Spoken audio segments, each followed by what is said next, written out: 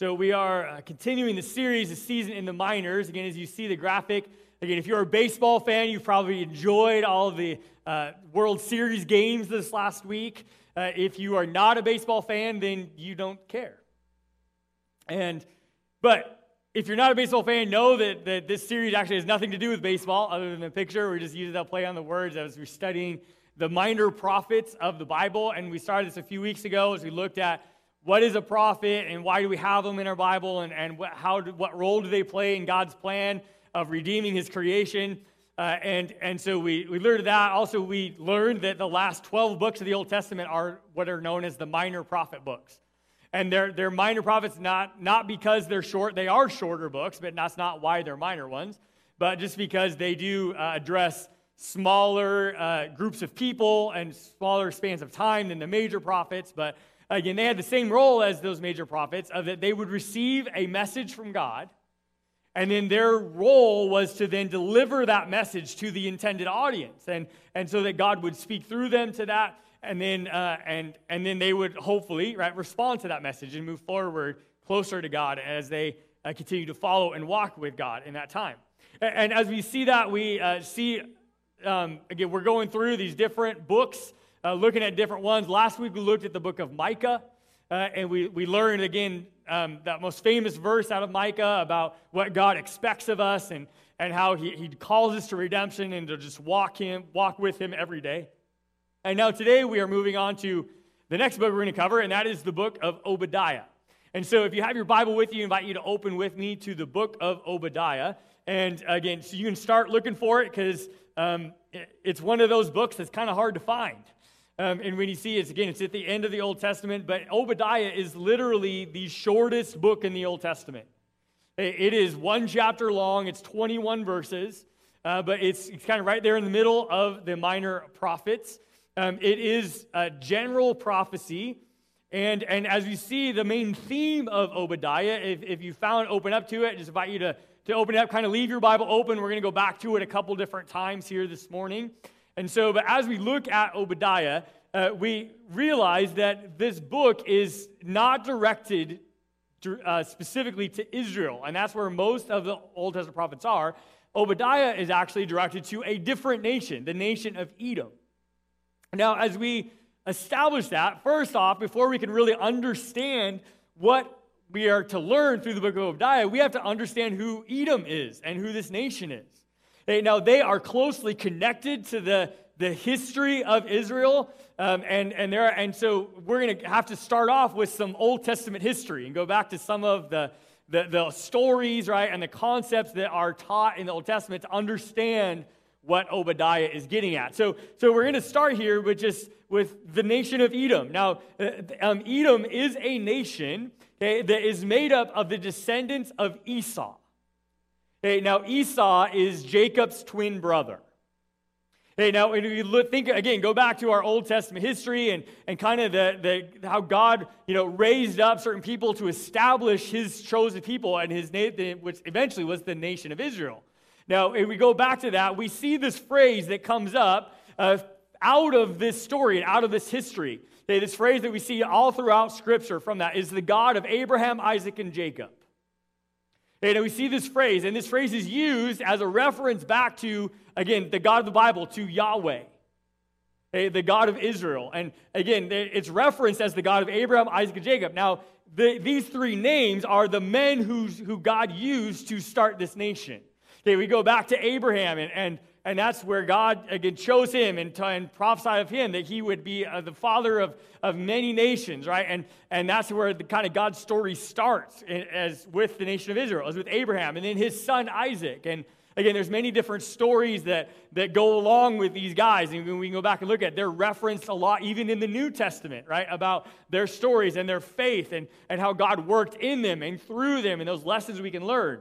Okay, but we see so we started with Abraham, then we have his son Isaac, and then Isaac had two sons. He had twin sons, and those sons were Jacob and Esau. Okay, now these sons are very interesting, because their story started out very interesting. As we see, because again, they were identical twins. They were born on the same day, obviously, but as we know, even with twins, right, there's an older twin and a younger twin. Right? And now the firstborn son is very significant in their culture and in their history. It was the firstborn son was going to be the one that would carry on the line of the family. And that firstborn son would receive what is called the birthright. Now, if we go back in Old Testament, and even in the Old Testament law and the way that God directed Israel, is that whoever the son was that had the birthright would actually receive double portion than the rest of the family. Now we see that. So this is a very significant thing. And yet we see that Esau was actually the older son. In fact, when we see where we're introduced to the story of Jacob and Esau, they are born in Genesis 25 is where we first see them. And this is where they're introduced. And this is where, again, Jacob is having all of these different kids.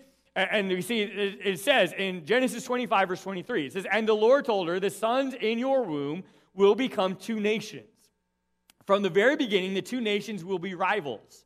One nation will be stronger than the other, and your older son will serve your younger son." Okay, now again, this is very significant because this is different than what their culture said would happen. Even when you read the story of Jacob and Esau, even in the womb, these boys were fighting.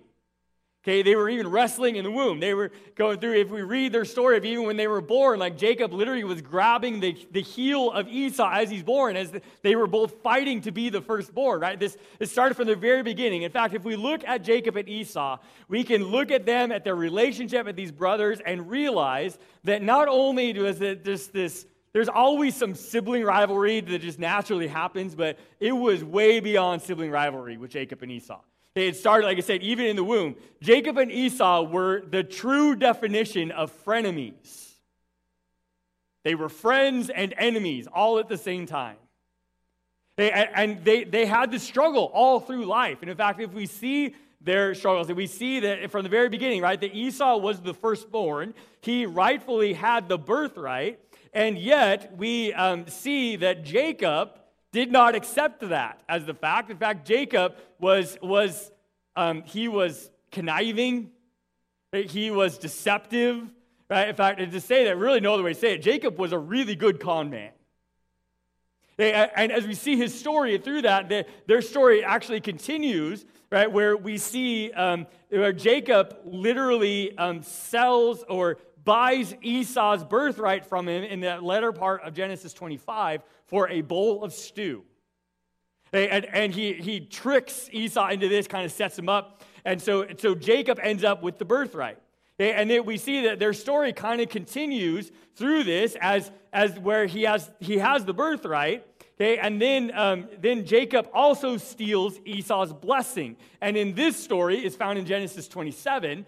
And this is where Jacob literally deceives his father, Isaac, okay, and tricks Esau into receiving his blessing. Now, the blessing's different than the birthright. Okay, the birthright, they kind of go hand in hand, but the blessing of the father was what is similar to today of like his last will and testament. Right? It's where he's formally passing on to his son the leadership of the family. And again, it was a highly prized thing, and it was a lot of times they saw it as the revealing of God's will for the next generation of the family. And so Jacob literally deceives Esau into getting it from Isaac. And so we see Isaac's blessing on Jacob in Genesis 27, and then in the latter part of Genesis 27, Isaac gives a second inferior blessing to Esau once they all realize that Jacob has deceived them. Okay, so Esau also gets a blessing. Okay, he does pass it on, but yet now both of these boys then grow up, right, to lead nations and to become nations. Esau becomes the nation of Edom. Okay, and Jacob becomes the nation of Israel. Jacob has 12 sons, and Jacob's sons become the 12 tribes of Israel. And so this is kind of the foundation. This is the start. And so we see Jacob and Esau here being frenemies. In fact, then as they kind of part after this way, and obviously we realize there was some real tension between these brothers after this happened, right? And then we see, though, that they actually reconcile in Genesis 33. Again, we know this is somewhat, unfortunately, a very familiar kind of story. I mean, we have so many broken families and siblings that fight and dramas and things, even in our world today. And yet we kind of hope, right, that these families can reconcile. They can find ways to reconcile. And again, as Jacob and Esau are both leading their families and these nations, and they do come back together and mend fences here in Genesis 33. And then in that, though, we see in Genesis 36 is the story of where Esau and his family then establish the nation of Edom. So they were very close relatives to the nation of Israel. They were literally neighbors, right? In geographic neighbors to Israel. They were still tightly connected, right? And even Edom had a connection to Yahweh and the God of the Bible in a different way than the other nations of the world. Obviously, again, Israel was what had the specific, right, and anointed connection as God's people, but Edom was very close at hand as well. In fact, they were literally a close neighbor, but Edom is mentioned several times in the Old Testament prophetic books. A lot more than just Obadiah. In fact, Edom is referenced in Isaiah, Jeremiah, Ezekiel, Amos, Malachi, Lamentations, and Joel, as well as Obadiah. So we see Edom, again, they had a significant role in the history of God's people. And they were intertwined and were working with, and yet were enemies. They still lived out this frenemy role, right, with Israel for most of their history. And when we see Obadiah, and then they are calling out Edom now as God judges them in a similar way that he judged Israel. And in fact, that's what most of the Old Testament prophet books are about the judgment of Israel. And yet we have a few where Obadiah is completely centered on Edom. In fact, Edom is also referenced in the Psalms a few different times. And so we see, again, this interwoven history and connection between these two nations. And now we are at the book of Obadiah, right? And where this book is about God bringing up the issues that he has with this nation of Edom and kind of where they fell short and where the way that they need to be judged. And they are being judged. I mean, it's the same pattern in Obadiah that we see in many of the other Old Testament prophet books, right? That God calls them out on their sin and their problems and say, this is where we got off. And then God gives them judgment, right? And the consequences of their sin. And then it ends with a perspective of hope for the future. And this is the same structure we see in Obadiah, but we end up here starting it off as God presents the problem with Edom and why God is upset with them. We start out again with God's sovereignty and his power and authority, and then he calls out Edom on their main issue. Okay? And the main issue that is present in Edom is their pride. Okay? In fact, we see this called out by God, the very first verses. The first one is in verse 3. So again, Obadiah chapter 1, because there's only one chapter, but in Obadiah verse 3, we see where God calls out this very specific heart issue. He says, you have been deceived by your own pride because you live in a rock fortress and make your home high in the mountains. You can never reach us way up here, you ask boastfully. Again, we see their heart condition, right? Their attitude was one of pride. I mean, that's literally what God says, right? Your pride and your attitude is like we live in this awesome place, and it was a pretty awesome place, like up in the mountains in these caves, like it was easily defended, and like they could, at an elevated place. I mean, they were at this place. It was a cool place where their nation was, and yet they again had prospered as a nation. They had grown, right? Not just population, but also just kind of in prominence within the area. And so they had a strong military. They had a strong economic presence. They were in like one of the coolest places for a city, right? As they say, and that's where their pride came from. But all of these things, right? To this attitude that he calls out, it says of this attitude of who could ever reach us way up here. Now, with Edom, as he calls them out, as we saw last week, even with Micah, and in fact, it's the same concept is through all of Scripture. When God calls us out on our sin, it's not really about our outward actions that God gets really upset about. Okay, what God gets really upset about is the condition of our hearts. Right? And it's the condition of our hearts that then move towards our outward actions, and those actions can definitely be sinful, but that's not the real issue that God ever addresses. In fact, even with our salvation, he does not address our outward actions, he addresses our heart first. Right? And that's what happens when we receive Christ as our Savior, is that our heart gets transformed, baptized by the Holy Spirit, and then eventually that heart condition makes its way out to our actions, eventually. Right, and that's what our faith journey is all about, right? Is growing and changing, being transformed by God's Spirit, by the way we think and the way we see the world, where it eventually affects our outward actions and our relationships and every area of our life. But it starts with our heart. Right, and we saw last week with Micah, again, God first calls out a heart issue, and that's exactly what he does with Edom, right? Is he calls out their pride. And he calls out their boastful attitudes, this condition of their own heart of being like, God, thank you for all you've done for us. You brought us this far, your many blessings, but we can take it from here. We don't need you. And when you think about that attitude and that perspective, that is still one that we see prevalent in our world today, isn't it? Right? Think about most non-believers, right? Or think of life if they're not walking with God at all, and they think that's the posture, right? Is like, I don't have a need for God. I'm fine. Right? And even if they do recognize that God's there, they still maybe have this wrong perspective, right? Of that I can handle it myself. Right? I'll just be good. I'll do good deeds, whatever it is. I'll just earn my own way to heaven. And that's just, again, a lie. It's the same lie that Edom believed. Right? It's why we need a Savior. It's why God sent the Messiah, right? Was because we can't do it on our own. Right? That all have sinned and fall short of God's standard. And Edom, again, as close as they were to Israel, they still ended up, they drifted into this place where their pride had taken over, right? To where they said, thank you, God, for everything you've done, but we're good. We don't need you anymore. We'll take it from here. Right? We are untouchable. And yet, God now calls out through Obadiah and saying, no, you're not, because I'm still God. God is still sovereign. Right? Meaning that he is the boss. I mean, he makes the rules, right? And he takes care of those and punishes those that don't follow the rules, right? And God is saying, Edom, you've gone far enough, right? And now it's going to be judged. And in fact, God calls out Edom on two very specific issues. One's that their pride led them down this road, but then it came out in these ways, right, of their sinful actions. And so Edom, again, is specifically called out in verses 10 through 14 for two very specific things. Okay, it starts with their heart condition. Now, these are the outward actions they're called out for.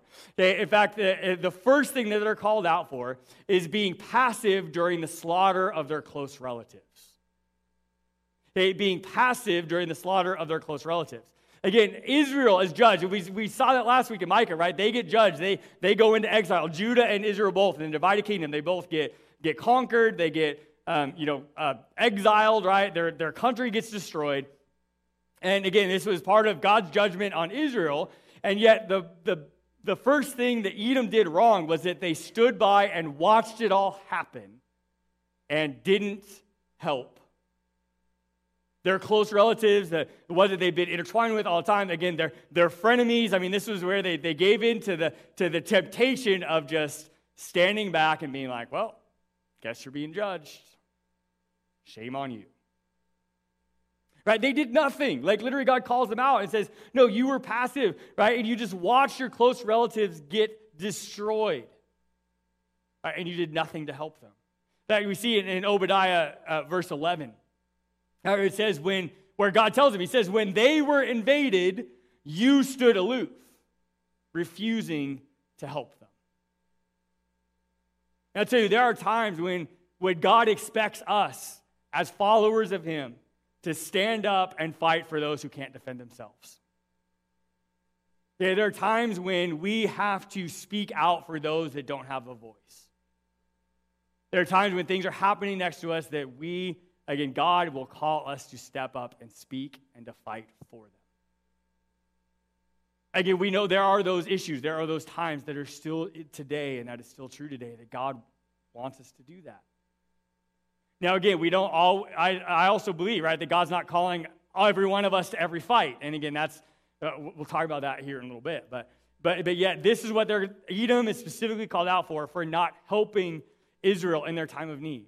Again, not only necessarily fighting up to fight for them or defend them in the time when they got exiled, but also remember, they were walking closer together. They were close relatives, right? This is also the time when they should have kind of spoke up in accountability to Israel and be like, hey, Israel, remember God?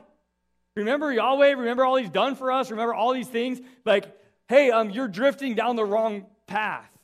Right? This is when Edom should have stood up and be like, Israel, you're on dangerous ground. Right? And they did nothing. They never spoke up, right? They just stood next to it. Now, I believe one of the reasons that we see through Obadiah, one of the reasons I believe they probably didn't do that was because they were going right along with Israel, right? They were falling into sin with them. Right? And they were drifting from God as well. Right? So again, the same could probably be said of Israel, right? They also didn't keep Edom on the right path, right? I mean, they were close relatives. They were neighbors. They were supposed to be helping each other, right? And they didn't.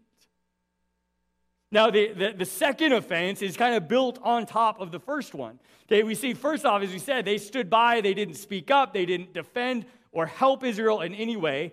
But then not only, if that's not bad enough, the second thing that God calls them out on in the later verses here, in verses 12 through 14, is where that they were actually rejoicing at Israel's downfall. Hey, not only did they celebrate when Israel was conquered, but then they also took advantage of their misfortune. Right? And Edom stood back, not once Israel was invaded and conquered and things were being destroyed, they literally went in with the other enemies and started plundering and taking everything out of Israel for themselves. They took advantage of Israel's misfortune. And then, if that wasn't even bad enough, that they literally helped those other nations conquer Israel by helping them finish the job. Okay, this is all described in verses 12 through 14. Hey, Obadiah, verse 12, he says, You should not have gloated when they exiled your relatives to distant lands. You should not have rejoiced when the people of Judah suffered each misfortune. You should not have spoken arrogantly in a terrible time of trouble. You should not have plundered the land of Israel when they were suffering such calamity. You should not have gloated over their destruction when they were suffering such calamity. You should not have seized their wealth when they were suffering. You should not have stood at the crossroads, killing those who tried to escape. You should not have captured the survivors and handed them over in their terrible time of trouble. Right? Like Edom was acting as an enemy, not even a frenemy at this point. Right? And we see again, as they're called out by God, and he's like, these are all horrible things. Right? You should have been there for your close relatives, and you weren't. And then the entire book culminates into verse 15. Okay? And verse 15 is the center and the summary verse of the entire book. And in verse 15 was when God then hands out his judgment on them. Right? And this is where God tells them that Edom is going to receive exactly what they gave out. That Edom will receive exactly what they gave. Verse 15, it says, The day is near when I, the Lord, will judge all godless nations. And as you have done to Israel, so it will be done to you. All your evil deeds will fall back on your own heads. Ouch. Like, this is that moment when you realize, like, man, not only did I fall short, right, but now I'm going to reap what I have sown. Right, what I celebrated on my frenemies, right, that was happening to them is now going to happen to me. Right, this is that moment, right? I mean, all the cliche statements, right, about when it all comes back on you. Right, this is that moment, right, where you kind of realize, like, man, not only how far have I drifted from God or how bad of choices I made, but now it's all coming back on me, and it's my own doing. Right, and this moment, right, this verse is the culmination of where God, again, pours out his judgment on Edom. And then we see this, it transitions to this final section of Obadiah, verses 16 through 21. You know, this section is interesting for a few reasons. The first one is that this section is actually not written to Edom. Okay, all Edom gets is their judgment, all right, that culminates in verse 15. This last section is actually directed towards Israel. And if you remember, Israel has already been through judgment and through exile. Okay, and then as we see through the prophecies, right, that there would be a holy remnant that God would return and bring back and build back up, right, to reestablish Israel. And this section is given to them, right, and it is a message of hope. He's telling the remnant, right, to come back and that they will then help judge Edom and that they will reestablish and reclaim their land and start to rebuild the nation of Israel. And yet all of this message of hope and that he gives to Israel then again ultimately culminates into these final verses in verses 19 through 21, where the fact is reiterated one more time, and it's exactly where we started, right? And that is that God is sovereign no matter what. Okay, God is sovereign no matter what. Now, sovereign is this fancy word, and what sovereign means is that God is God, and that we're not. Okay, that God is the one who created, and therefore he's the one that has authority. Okay, that he's the one true king. He is the Alpha, the Omega, the beginning and the end. Everything starts and ends with God. And so he gets to make the rules and he gets to enforce the rules, right? That God is sovereign no matter what. He is God, we're not. And this is actually where the book starts, and it's where the book ends. And literally the entire message of Obadiah is bookended with this idea that God is sovereign no matter what. Right? Whether you're Israel or whether you're Edom or any other nation, it doesn't change the fact that God is God. That's always true. And that is still 100% true today, as it was when this was written thousands of years ago. God is still God. He is still sovereign. Right? And as we even look around our world today and think and see and even are torn up about everything that's going on in our world, right? This is still true. And it all culminates into this final sentence of the book in Obadiah 21, where it says, those who have been rescued will go up to Mount Zion in Jerusalem, rule over the mountains of Edom, and the Lord himself will be king. The Lord himself will be king. Right? That was the whole plan, right? From the whole beginning, is that God's supposed to be king. And that's still true today. I mean, that's exactly even the message of Jesus, right? Again, what did he tell Pilate? He said, my kingdom is not of this world. And again, Pilate got it, right? He says, oh, so you are a king, right? And Jesus didn't deny it because he is. God himself is king. He is sovereign no matter what. And that is still true today, as much as it was then. So what do we learn from Obadiah? Or what do we learn from Edom and from their demise, from Israel and just the plan that God worked through them and through Abraham, Isaac, and Jacob? What do we learn from Obadiah to help us today in our faith in 2021? Well, I have 4 lessons that I'm going to point out to you today. They're all reiterated in the New Testament, mostly by Jesus. Okay, lessons of Obadiah. First one is that pride will lead us down a very dangerous path. Pride will lead us down a very dangerous path. It led Edom down a very dangerous path, as we see. It led Israel down a dangerous path. It will lead us down a dangerous path. Just the posture of like, thanks God, but no thanks. I got this on my own. Very dangerous place. And what we will do out of our pride will take us down a very wrong road. We see in Romans 12:3, we see this warning. It says, because of the privilege and authority God has given me, I give you, each of you, this warning. Don't think you are better than you really are. Be honest in your evaluation of yourselves, measuring yourselves by the faith God has given us. Again, we are compared to God, right? And we will always fall short. Because all have sinned and fall short of God's glory. Which is why he provided a way of redemption, right? He sent Jesus to die in our place and to pay a price for our sin. That's what we celebrated when we took communion today. Right? That's why this is so important. Right? And so true still today that pride, though, will lead us down to believe the lie that we don't need God, that we're fine on our own. And it's that attitude that will either keep us away from God completely and to never receive Christ as our Savior, to never join the journey of faith and just be like, nope, I'm good. I don't need God, right? But it will also hold us back in our faith. Even if you are saved and you receive Christ as your Savior, it will still get you to the place where you become stagnant and you camp in your faith instead of moving forward. Thanks God I'm saved, but I can take it from here.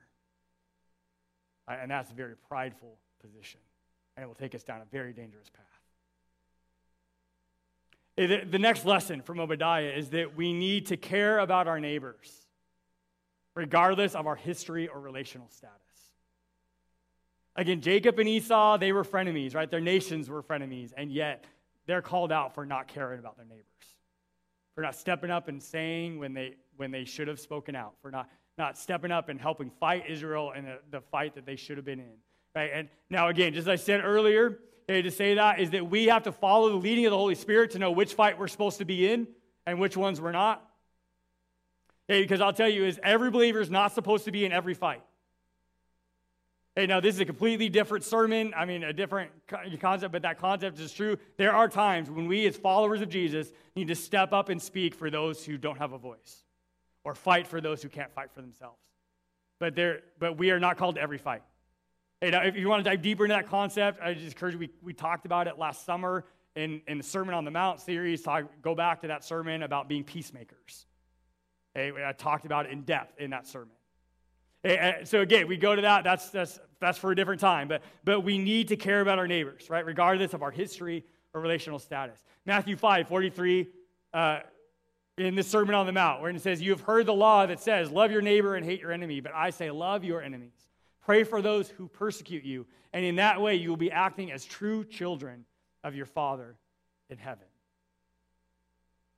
The next lesson that we need to learn from Obadiah is that our faith and love for God is manifested in our outward actions and attitudes in our daily life. Is God actually our King? And if God is your King, that you choose that He's your King and you recommit your allegiance to that King every day as you continue to grow and work and live out your faith.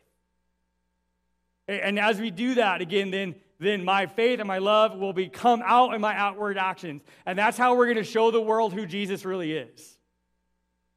In fact, that's exactly what Jesus said. Right? In John 13:34 and 35, He says, "So now I'm giving you a new commandment, to love each other.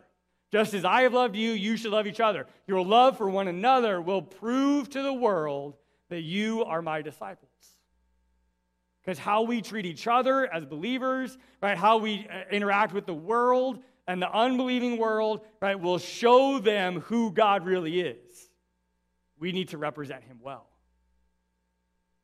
And this whole concept, right, of the golden rule and about that do to others how you treat others how you want to be treated, right? I mean, that's what ultimately came down on Edom. I mean, that comes out of that. And again, this is a concept that comes from the Bible. In fact, if you want to know where, write down Matthew 7:12. That's where that's found, by the way. From the words from the mouth of Jesus.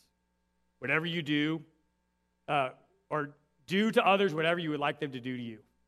That's exactly what that verse says. And then the last lesson that we learn from Obadiah is that no matter how bad life gets, know that God is King. And no matter how bad life gets, no matter how bad our world gets, right? No matter where the world goes, and the world is drifting further and further away from God every day. Right, and I'm right there with you. We're sitting there together looking at the world and just thinking, man, this is not good. And it's not good. Right, the world is continuing to go further and further away from God. But yet we, as the people of God, know that He is our King. And that He is sovereign no matter what. Right, that our allegiance is to Him. And only Him. He is our King. Right, is He the King of your life? Is He the King of your heart? Again, do you put Him on that throne every day, that He will not just be your Savior, but truly be your Lord?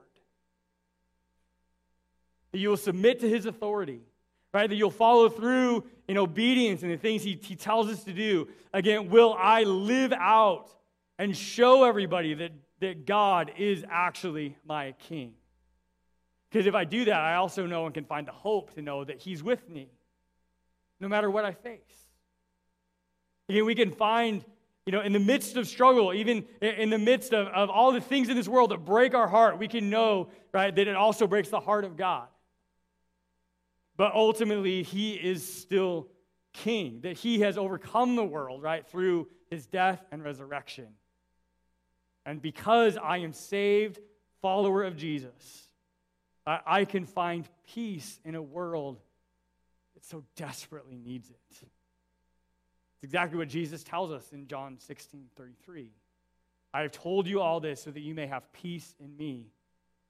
Here on earth, you will have many trials and sorrows, but take heart, because I have overcome the world. And as followers of Jesus, as showing our allegiance to our one true King, we know, right, that we are with God and that God wins and that God is sovereign. He's God and I'm not. And through that, we can find a peace and a hope and a joy that cannot be found anywhere else. You say, I don't know where you're at in your faith journey today, but I don't know, maybe you're here or maybe you're watching online and you're just checking out this God thing and this church thing and you're not even sure where to start. I'll tell you where you start is just praying and receiving Christ as your Savior.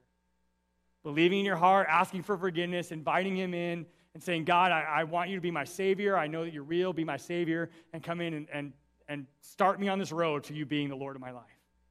Right? Just by simply asking and praying that, you can start that journey of faith. And if you've already done that, then the next question is, what are you doing to move forward in your faith? Right, what are you doing to take the next step closer to Christ, to be more like him, to be transformed from the inside out, and to live my faith every day, to be obedient in everything that God tells me to do? And no matter where you're at, maybe you're already growing in your faith. Maybe it's just continuing to praise God and to experience that peace and live that out every day. Right? Wherever you're at in your faith, we still can move forward, and we can take these lessons from Obadiah, right, and find a peace and a hope that you cannot find anywhere else.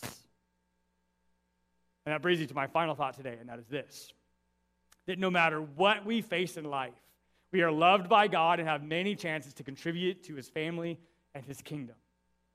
Do you have the hope that comes with knowing God is king? Again, Edom had a chance, right, to help God with Israel, and they dropped the ball.